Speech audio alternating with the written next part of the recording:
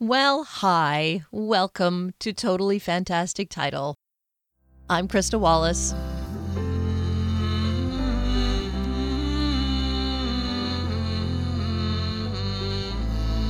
The kids are all married. It happened. It was beautifully sunny on Friday when we were setting things up. And it was beautifully sunny on Sunday when we were putting things away. And of course, on the actual day, it rained. Oh well, one more thing for this young couple to contend with. They've been very good sports about the whole thing, given they had to cancel the big wedding and settle for a very, very tiny one. But it was lovely. It was lovely. We got the tent set up in the backyard in time for the ceremony. We were nice and dry and cozy. It wasn't cold, so it was just lovely. And then we shifted everything over to the gym. Thankfully, we had a place to carry on the celebrations for a little bit out of the rain. And I have to say that one of my favorite moments of the whole day was in the evening when they were having some dances. There was their first dance. They danced to a George Ezra tune. And then Heather and her dad danced to Unforgettable by Nat King Cole and Natalie Cole. And then I wondered, out of all the many, many songs that are favorites in our family, I wondered which song David would choose for us to dance to together. And he chose this one. When you wander away, no one loves you any better than your M-O-double-M-Y. And when you start to cry, she'll dry each tearful, make you cheerful. No matter where you roam, your thoughts always stray back to that little shack, a cozy little nest so far away. No one loves you any better than your M-O-double-M-Y, as sung by John Lithgow. So we got to have a lot of fun and laugh our heads off. We succeeded, I think, in being perfectly socially distant. A few people were less careful than others, but for the most part, everyone was mindful and we all looked out for one another. And because of technology, they were able to live stream it. So not only was everyone on the wedding list able to see the ceremony in spite of not being there in person, they've been able to share it with so many more people. So it has all worked out just spectacularly. And now we all just get back into our regular routine. And I'm very proud of my new status as an official mother-in-law. I think I'm probably the luckiest one alive. And with that, I give you Chapter 11. Gatekeeper's Key by Krista Wallace. Chapter 11. What a beautiful morning. Kier couldn't imagine anything going wrong on such a beautiful morning. They were 2 days out of Shale, and Swan Moon was waxing, awakening the new year with it. The clearing in which they were camped was about 2 furlongs from the road, nestled up against a hillock and surrounded by paper birch trees. She had the last watch of the night, waiting for the sun to hurry up and rise.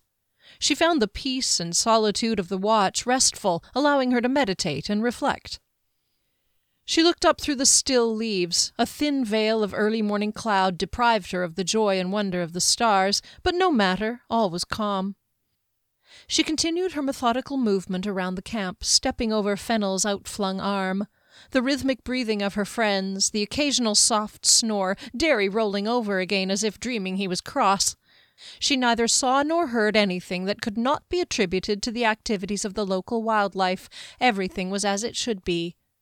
Strange, then, that she should feel so nervously expectant. She paused her steps to stroke Trigg's neck. Her companion nickered, his breath warm and smelling like sweet grass. Still, she could not shake the restlessness. The darkness in the camp was thinning, so she dismissed her nerves in favor of making breakfast. Between short walks around the camp to look and to listen, she put a pot of water and oats on the fire and collected bits and pieces of foodstuffs from each person's saddlebag to create a thick porridge. Some wrinkled but sweet apples, 2 pears, and some spices that Fennel always carried with him. While the porridge cooked, she rolled up her bedroll, then brushed and braided her hair. She served herself a cupful of the mess and carried it around with her to eat while she continued her watch. The sun was making its presence known, but the freshness of the air still made her shiver. The hot food lifted the chill. Usually her cooking left a lot to be desired, but this actually tasted very good. She toyed with the idea of tossing a handful of dirt into it so the rest of them wouldn't come to expect it from her. The sun's early rays were winning the war over possession of the camp. They shone through the trees onto dewdrops, turning the area into a fairyland of sparkles. It was truly a beautiful morning. Jyskelyn was the first to stir, and she wordlessly indicated that he should help himself to breakfast. She took off her armor, slung her weapon belt over her shoulder, and followed a short path with natural steps created by tree roots that led down to the rocky edge of the river. A low waterfall tumbled over the wall of jagged stone a dozen or so paces upstream. Downstream, the water disappeared around the bend of the hillock by the camp. Her boots left shallow imprints in the sand at the edge of the stream. The spring melt had packed it down hard, and it was moist but not muddy. Across the stream, massive willow trees perched precariously on the steep embankment, their branches cascading into the water. More birches and firs beyond the willows came alive with birds and squirrels who loudly expounded on their own enjoyment of the morning. The very air carried the scent of spring and the fresh spray. At the foot of the waterfall was a good-sized waterhole, but only a snow elf would enjoy such a plunge at this time of year. Instead, Kier found a suitable spot next to a pool about the size of a washtub and crouched down in the frosty fresh spray, placing her belt next to her. She dipped her hands in the pool of fresh clear water and splashed it up on her face, the cool liquid bracing as it trickled down her neck. Her medallion escaped from her tunic and swung down, annoyingly in her way. She drew the chain over her head, folded it around the medallion, and tucked it into her pocket where it was secure enough to not fall out. The rush of water tumbled over the falls and splashed around over the rocks, and she found herself humming as she repeated the action several times. She felt happy. It had been a long time since she'd felt this way. Correction, I've never really felt this way. She took one final splash of water on her face and began to shake the water off her hands. Her eyes were shut and her ears full of the sound of the running water. A force pushed the back of her head, dunking her face first into the frigid water. Her gasp of surprise was her only intake of breath as she toppled forward. Instinct stifled her scream, so she didn't inhale water. Blood freezing in the cold, her frantic attempts to pull herself up were checked by the large hand that gripped her hair and held her under the terrible glacial silence. Panic rose in her throat. Her limbs flailed, thrashed, useless, unable to reach or grab or kick or fight or... Her right arm was wrenched behind her back. A yank on her hair hauled her up, coughing and spluttering, lungs sucking in precious air. Before a single thought could form in her drenched mind, her other arm was pinned to her side as a hand clamped over her mouth. A muted shring of metal and a splash told her what became of her sword. He was not a small man, and he smelled worse than fennel. He gripped her like a steer about to be branded. She gasped short, sharp breaths. My ribs are about to cave in. Though she kicked furiously, she only made him stumble as he hefted her several hurried paces along the stream. Her heart clunked against her chest. All she saw were the willows on the far bank and the sky. With a grunt of effort, her assailant flung her over the withers of a horse in the lap of the man in the saddle. Mid-moan, she arrested the sound as the point of the rider's knife touched her throat. They obviously wanted her alive, but she dared not call his bluff. Before she had a chance to take one full, deep, glorious breath, they started to move, and wind was knocked out of her as the horse's withers dug into her gut. Pain racked her. Kier couldn't tell where they were headed. She blinked water out of her eyes as they splashed through it and heard several other horses join them. She grunted with pain as the horse climbed the grassy bench on the opposite side of the stream. Jyskelyn watched Kier descend the path to the river. He'd filled his cup with porridge and stood at the head of the path where he could still see her. The others were in various stages of waking. In the gaps between trees he saw Kier select a pool and kneel down. "Now whose turn is it to sneak a look at her while she's bathing?" Fennel called from the fire where he dished up his own breakfast. Jyskelyn did not turn his head. "I am certain Kier will find comfort in knowing that one of us is looking out for her, bearing in mind that she has been relentlessly pursued since the day we left Wanaka." He told himself that Travail's foreboding words had nothing whatever to do with his decision to stand here. "Well, sure, I was just kidding." The elf sounded sheepish. Not a moment later, a thudding sound from the west side of the camp jerked Jyskellin's attention away from his charge. His and Fennel's eyes met, just as Fennel sharply called out, "Intruder!" The company moved as one, scrambling for weapons. Fennel dropped his cup to snatch his bow, and Jyskellin calmly hastened back toward the camp. No woodland creature Jyskellin was familiar with made a sound like that. A low growl came from behind the hillock. "Ogre!" Janek yelled as it appeared, crashing into the camp. There was no time to take a breath. It was upon them. The knife had been removed from her throat. Still, there was nothing she could do but gasp for breaths. Bouncing like a piece of game they had hunted down, she pushed herself up with her elbows to relieve the jolting and the rhythmic knocking against her gut. Her captor walloped her in the back. She groaned. Her short breaths exited with moaning gasps, and her body ached more and more with each jarring bump. It was like 100 kicks to her belly. Finally, Kier had no idea how much time had passed, they reined in and stopped. She choked dusty air in, but soon felt a shove and landed hard on the ground. Moaning, she curled up, lungs heaving. Her rib cage ached from jostling, her neck throbbed, and her whole body felt stiff. 2 men grabbed her and tied her hands behind her back and her feet together. Perversely, she wondered where they thought she would go if they left her untied. She wore no armor, for which she cursed herself, and her sword was at the bottom of a pool. More cursing. She hadn't been wearing a weapon belt, so their quick search included just her trouser legs and boots, which rewarded them with her boot knife. Still more cursing. There was nothing for it but to wait and see what was in store for her. She didn't think for a moment that it would be much fun. Shifting, she took a look at the company.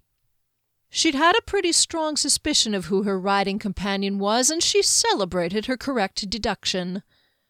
8 men heartily congratulated themselves. They were rough-looking men, burly, unshaven, dirty. The lap she had just disembarked was the very lap she had briefly occupied the night they left Wanaka. It and the scarred face belonged to Ronav's man. When she'd stabbed him, only the left side of his mouth had opened. The other had appeared tight and still, as if the muscles were frozen. "How's the chest wound healing up?" The words escaped her mouth automatically. Wiping sweat off his horse, he stopped mid-stroke. Her heart hammered in her throat as she met his eyes. "Whoops, was that out loud?" she said. The scarred man's nostrils tightened in visible hatred. "The Highness said he wanted you alive, but he didn't say he wanted you undamaged." He hauled her up by the front of her tunic, and she gasped with the pain in her stomach. "There's plenty of things I could do to you where you'd still be able to talk after." She cringed away from his touch and the stench of his hot breath. He shook her violently so her teeth knocked together, then thrust her to the ground. She curled up, suppressing a moan. Fear was a useless emotion. Kier pressed it down into her belly. Anger drifted into its place. "She made it easy for us this time, eh, Con?" a barrel-chested fellow said as he wiped sweat off his horse. He might have been the one who'd accosted her at the stream. "Finally," said another. "Who'd have thought it would be so hard to pick up a girl?" Con barked at his men to shut it. He did his task with brisk, sharp movements, and Kier stared with horrified fascination at the jagged scar that ran from his jaw to up past his temple. His right eyebrow and the corner of his mouth drooped. Kier surmised that her previous escape had given Con 2 wounds, the greater of them not from where she had stabbed him. Finished with his mount, he shot a glare at her and went to join his comrades. He removed a small sack from a pocket and took a pinch of some kind of leaf or fungus, rolling it expertly in another small leaf. Soon the pungent, mouldy smell of solowid shared the air with the grass and clover. Kier wondered if this was a celebratory smoke or one to get him through. The one who had spoken first looked over at her as she lay on the dusty grass and clover. She stared back at him. He laughed. "Look at you, all trussed up, a pig ready for slaughter." He sauntered over to her. "Quite a bit different from when you escaped from Con before. You were so cocksure of yourself." She looked at the huge man as level as she could from below. "I got away, though, didn't I?" Her voice was hoarse. "And you weren't even there, or else you'd be dead." His facial features tightened, and he looked ready to kick her. He crouched down next to her. "You've done it now, haven't you?" he said contemptuously. "Going off on your own like that this morning, you played right into our hands." She agreed with him, but didn't say so. He grinned. We didn't even need our secret weapon, but we used it anyway, and now your unsuspecting friends have probably been disemboweled. He left her with that and walked away. Kier's mind teemed with curiosity about this secret weapon, and the fear rebelled against the force that held it at bay. She tried to suppress her imagination. It was nothing her friends couldn't handle. He was bluffing, hoping to undermine her confidence. She didn't know where she was, but deduced that the horses had come out of the river on the west side.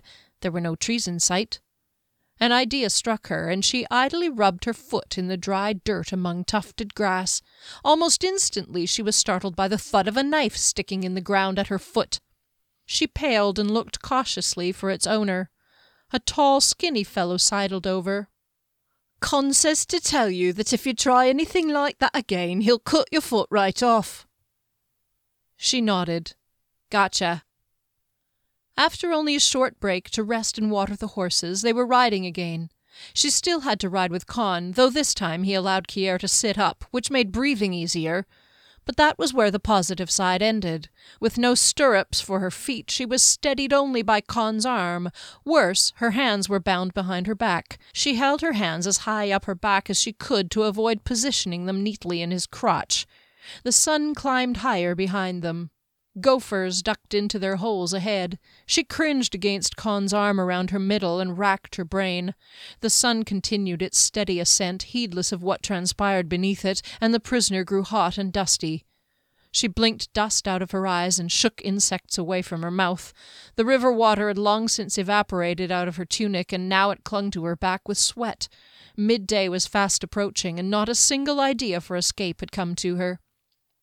Eventually her arms ached, and she lowered them as far as she dared, avoiding contact, but the jostling worked against her.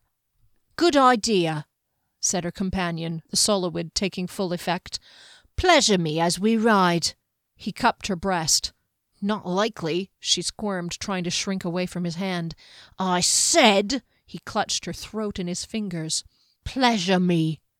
She coughed and choked, but an idea finally struck her. Her eyes watered and she gasped for breath through her nose. He rocked against her fist. She punched down into his crotch, and while he cried out and instinctively cringed to protect himself, he also released his grip. She flung her head back and smashed his face, and he screamed in pain and anger. Kier braced herself against an impact and plunged over the side of the horse. With a painful thud, she hit the ground, but scrambled to her feet and ran, stumbling over the uneven grass. Her hands still bound behind her back, keeping her balance was tricky. She heard the cries behind her, the thumping of hooves approaching. 2 horses came up alongside her, heading her off, and she tried to dodge. Running feet neared. She ran harder. This wasn't about getting away. It was about not being cowed.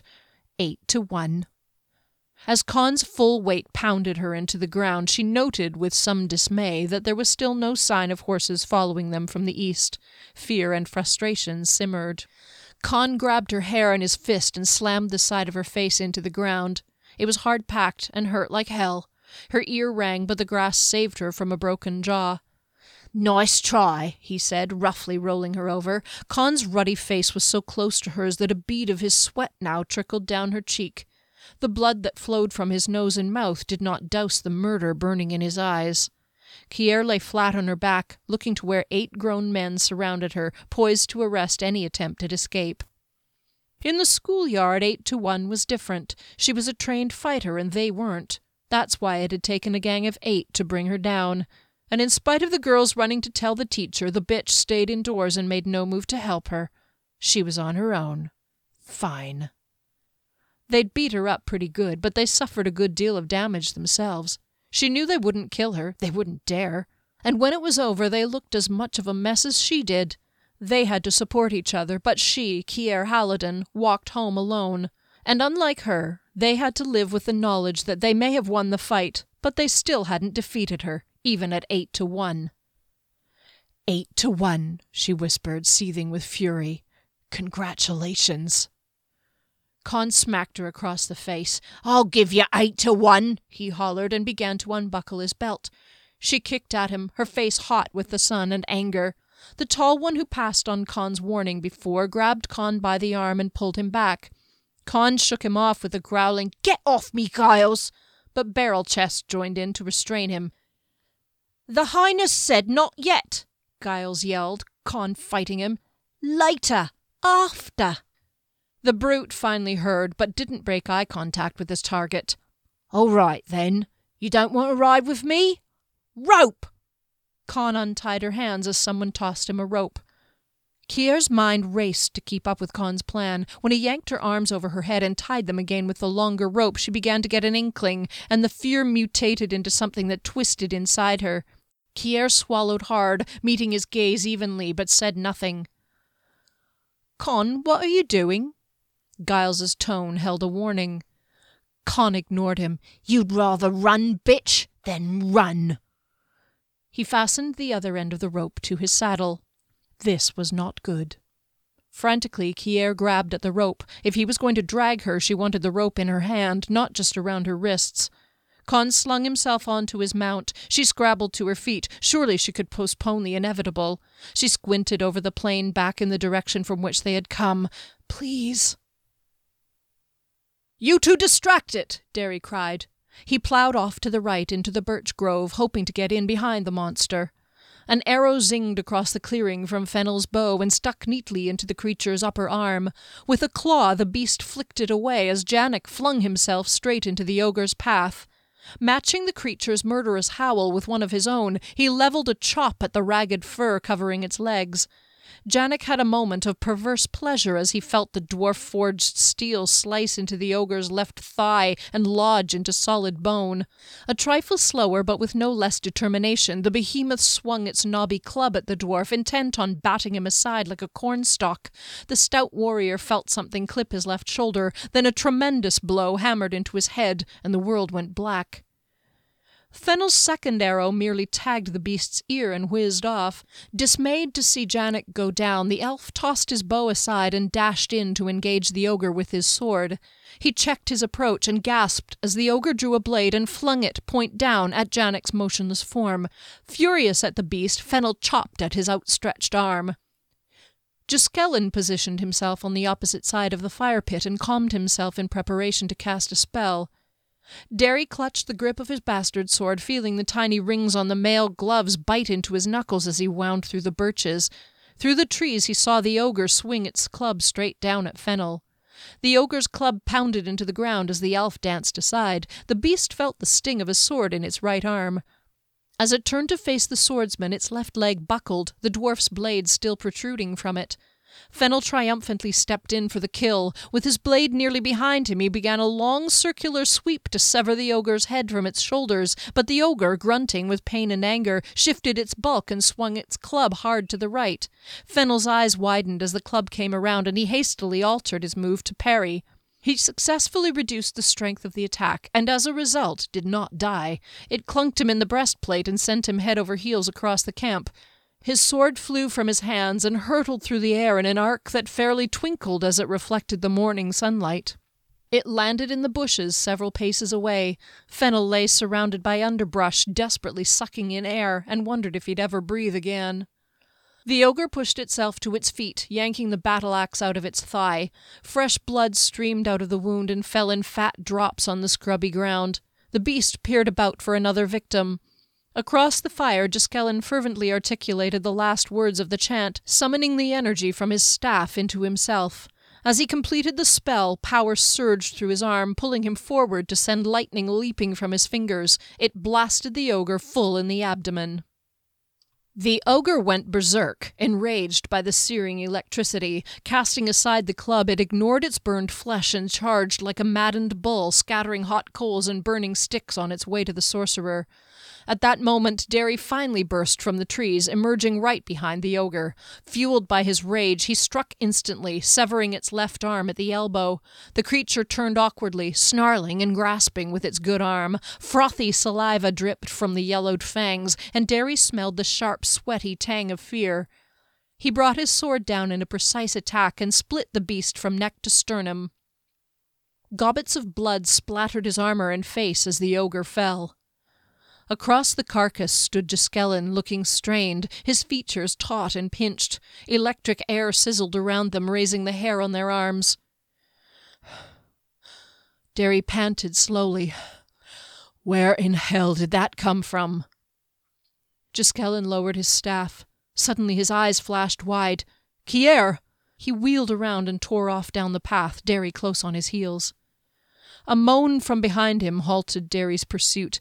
He hesitated at the top of the path, the momentum of his desire urging him forward.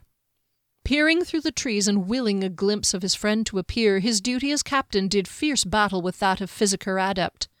The more skilled trade won out. Duty to the wounded was more immediate. He fetched his kit, cursing, yet surprised at himself for forgetting, and wishing to ignore, that cardinal rule. Fennel was merely winded and soon regained his breath. He had a lump on the back of his head, a result of his spectacular landing, and a few bruises. Janek, however, was in more serious condition. Derry sent Fennel to help Giskelin. He set to work examining the dwarf's head wound. In spite of himself, his mind was not on his task. Giskelin plunged his hand into the frigid pool and pulled out Kier's sword. Travail's withered face passed through his mind, and he reluctantly recognized that the party had decreased in number. "This ogre made no random appearance," Giskelin said. He dropped Kier's sword and belt next to the captain. "They knew we were here." Fennel was silent. Derry, still kneeling next to Janek's motionless form, finished tying the cloth bandage around the wounded dwarf's head, then wiped his hands. He picked up Kier's sword and slowly wiped it dry too. "I suppose she gave them a golden opportunity by going down there on her own." "I was looking out for her." Giskelin sounded defensive. "Of course," the captain reassured him. "You could do nothing more when they were equipped with such a distraction." "Their camp was 2 furlongs beyond that hillock." Giskelin pointed. "Downwind." "Giskelin found traces of a burned scroll in the fire pit," Fennel put in. "He says it was a single-use beast-summoning spell, and I found it where it must have arrived, the abrupt indentations in the dirt. I tracked the group about 50 paces downstream where they left the river on the far bank. I couldn't tell how many, but I'd say 8 to 10 horses." Derry imagined Kier alone against 10 men, and his heart lurched. Why did the elf have to give so damn much detail? Fennel was still speaking. "I tracked them some distance. They've not made any effort to cover their trail, and they seem to be headed due west. It shouldn't be hard at all to—" "Thank you, I have a very clear picture," Derry snapped. Janek shifted, groaning, and the captain turned his guilt-ridden attention to the wounded dwarf. "Then I've done my job." Fennel quietly walked away. Derry scolded himself. The elf was no more to blame than Giskelin. "Captain?" Giskelin said in an undertone. Derry shook his head. I know. But why can he simply not make a brief report and be done with it? Why does it have to be an oration?" "Captain," Giskelin crouched next to him and picked up Kier's sword and sheath where Derry had set it. "This is hard on all of us." A growl came from the supine dwarf. "Why can't I see out of my left eye?" A violent tug, and Kier ran to keep the rope slack. Con looked back at her and kicked the horse harder. Enraged, she ran faster, peering out through half-closed eyes. The dust stirred up by the horse's hooves pricked at her skin and infiltrated her lungs. She uttered barely a sound, but inwardly she screamed, "I can't do it! I can't keep up!" Con laughed at her effort and kicked the horse. Kier gripped the rope as it yanked her off her feet. She squeezed her eyes shut against the dust and the impact. She hugged her head as best she could to protect it, but the hard-packed ground was merciless. Thuds reverberated right through her. It wasn't more than a dozen hacking breaths before Kier heard shouting and the horse stopped. More shouts among the men, but Kier cared only that they'd stopped. She heard words like chief, bargaining tools, and reward, and shuddered. But her immediate situation was more pressing. Gasping and coughing, she took inventory of her body. Her sore head wasn't the worst of it. Her arms ached, but were still attached. Scrapes stung on her face and her belly where her tunic had ripped. Rope burn on her hands was better than having them sliced right off at the wrists. Bruising on her hips and knees for certain, but a bit of bending told her nothing was broken, maybe a cracked rib. She lay there, panting and sweating and cursing her stupidity. Footsteps. Oh, what now? Giles appeared. "You ride with me now?" "Anything would be an improvement," she muttered. He pointed the knife at her. "Watch yourself. I'm no more your friend than he is. I just don't hate you as much. Yet." Giles cut the excess rope, leaving her hands tied in front, and lifted her up onto his horse. She raised her eyes to find Con still glaring at her as if he would just as soon slash her to ribbons here and now. Giles steadied her with one arm. He held her tightly, but without hurting her. Already she was glad of the change in companions. After a while, she said, "How long a ride is it?" "We'll be there after dark." After a pause, he said, not unpleasantly, "So, what's your name?" "You didn't bring me along to make friends. I'll speak to your chief, if I feel like it." Giles chuckled. "Oh, you'll speak to him, all right." Kier said not a word, but held her head high. She'd regained control for now. A burning curiosity gnawed at her. "Why'd you make Con stop dragging me?" He grunted. "The Highness would prefer to interview a live subject than a dead one." Humph. There was still time. Derry would never leave her to an unknown fate. Soon, very soon now, she would see dust billowing in the east. She and her captors had travelled almost due west the entire day, concentrating more on speed than throwing pursuers off their path. Fennel was an expert tracker, and surely Juskellen knew some sort of spell that could... Juskellen! She silenced a gasp of dismay. He won't ride a horse. He walked quickly, but never as quickly as these men had been riding all day. A twinge of doubt crept up her neck. For the first time today it crossed her mind that perhaps Ronav planned to be finished with her before her friends caught up with them. How could they possibly catch up? The precariousness of her situation sank in. Ahead, a dark line of conifers edged the distant horizon as far as she could see in either direction. The foothills of the Ptarmigan Mountains. She swallowed hard and craned her neck to see behind them, but all she could glimpse beyond the horsemen was wide open plain. Empty plain. "Don't bother watching out for your precious friends, my girl," her companion said, guessing her purpose. "We left them plenty to keep them busy, so they'll not even be thinking about coming after you, if they aren't dead, that is." Kier tried to sound casual.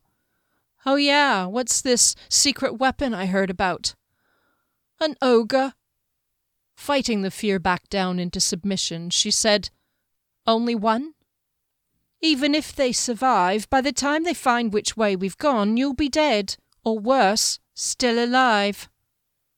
Kier held her head up higher.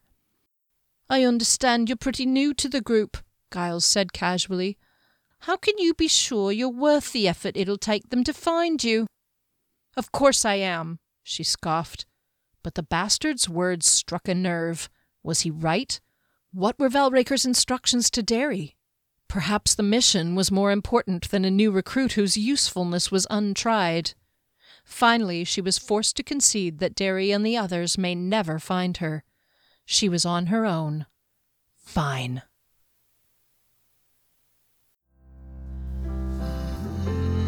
That's it for Chapter 11. Tune in next week to find out what happens to our friends who have now been separated.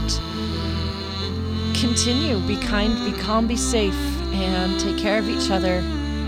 Thank you so much to my family, Matt, David and Heather, the newlyweds, Maggie, of course David and Sharon. Thanks to the original 6, and thanks so very much to you for listening. Bye for now.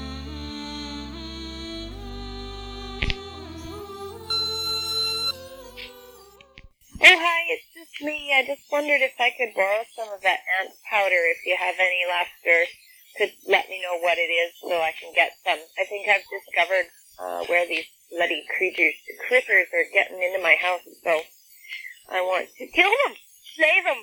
Ha-ha! Death! Death to them all! Bye!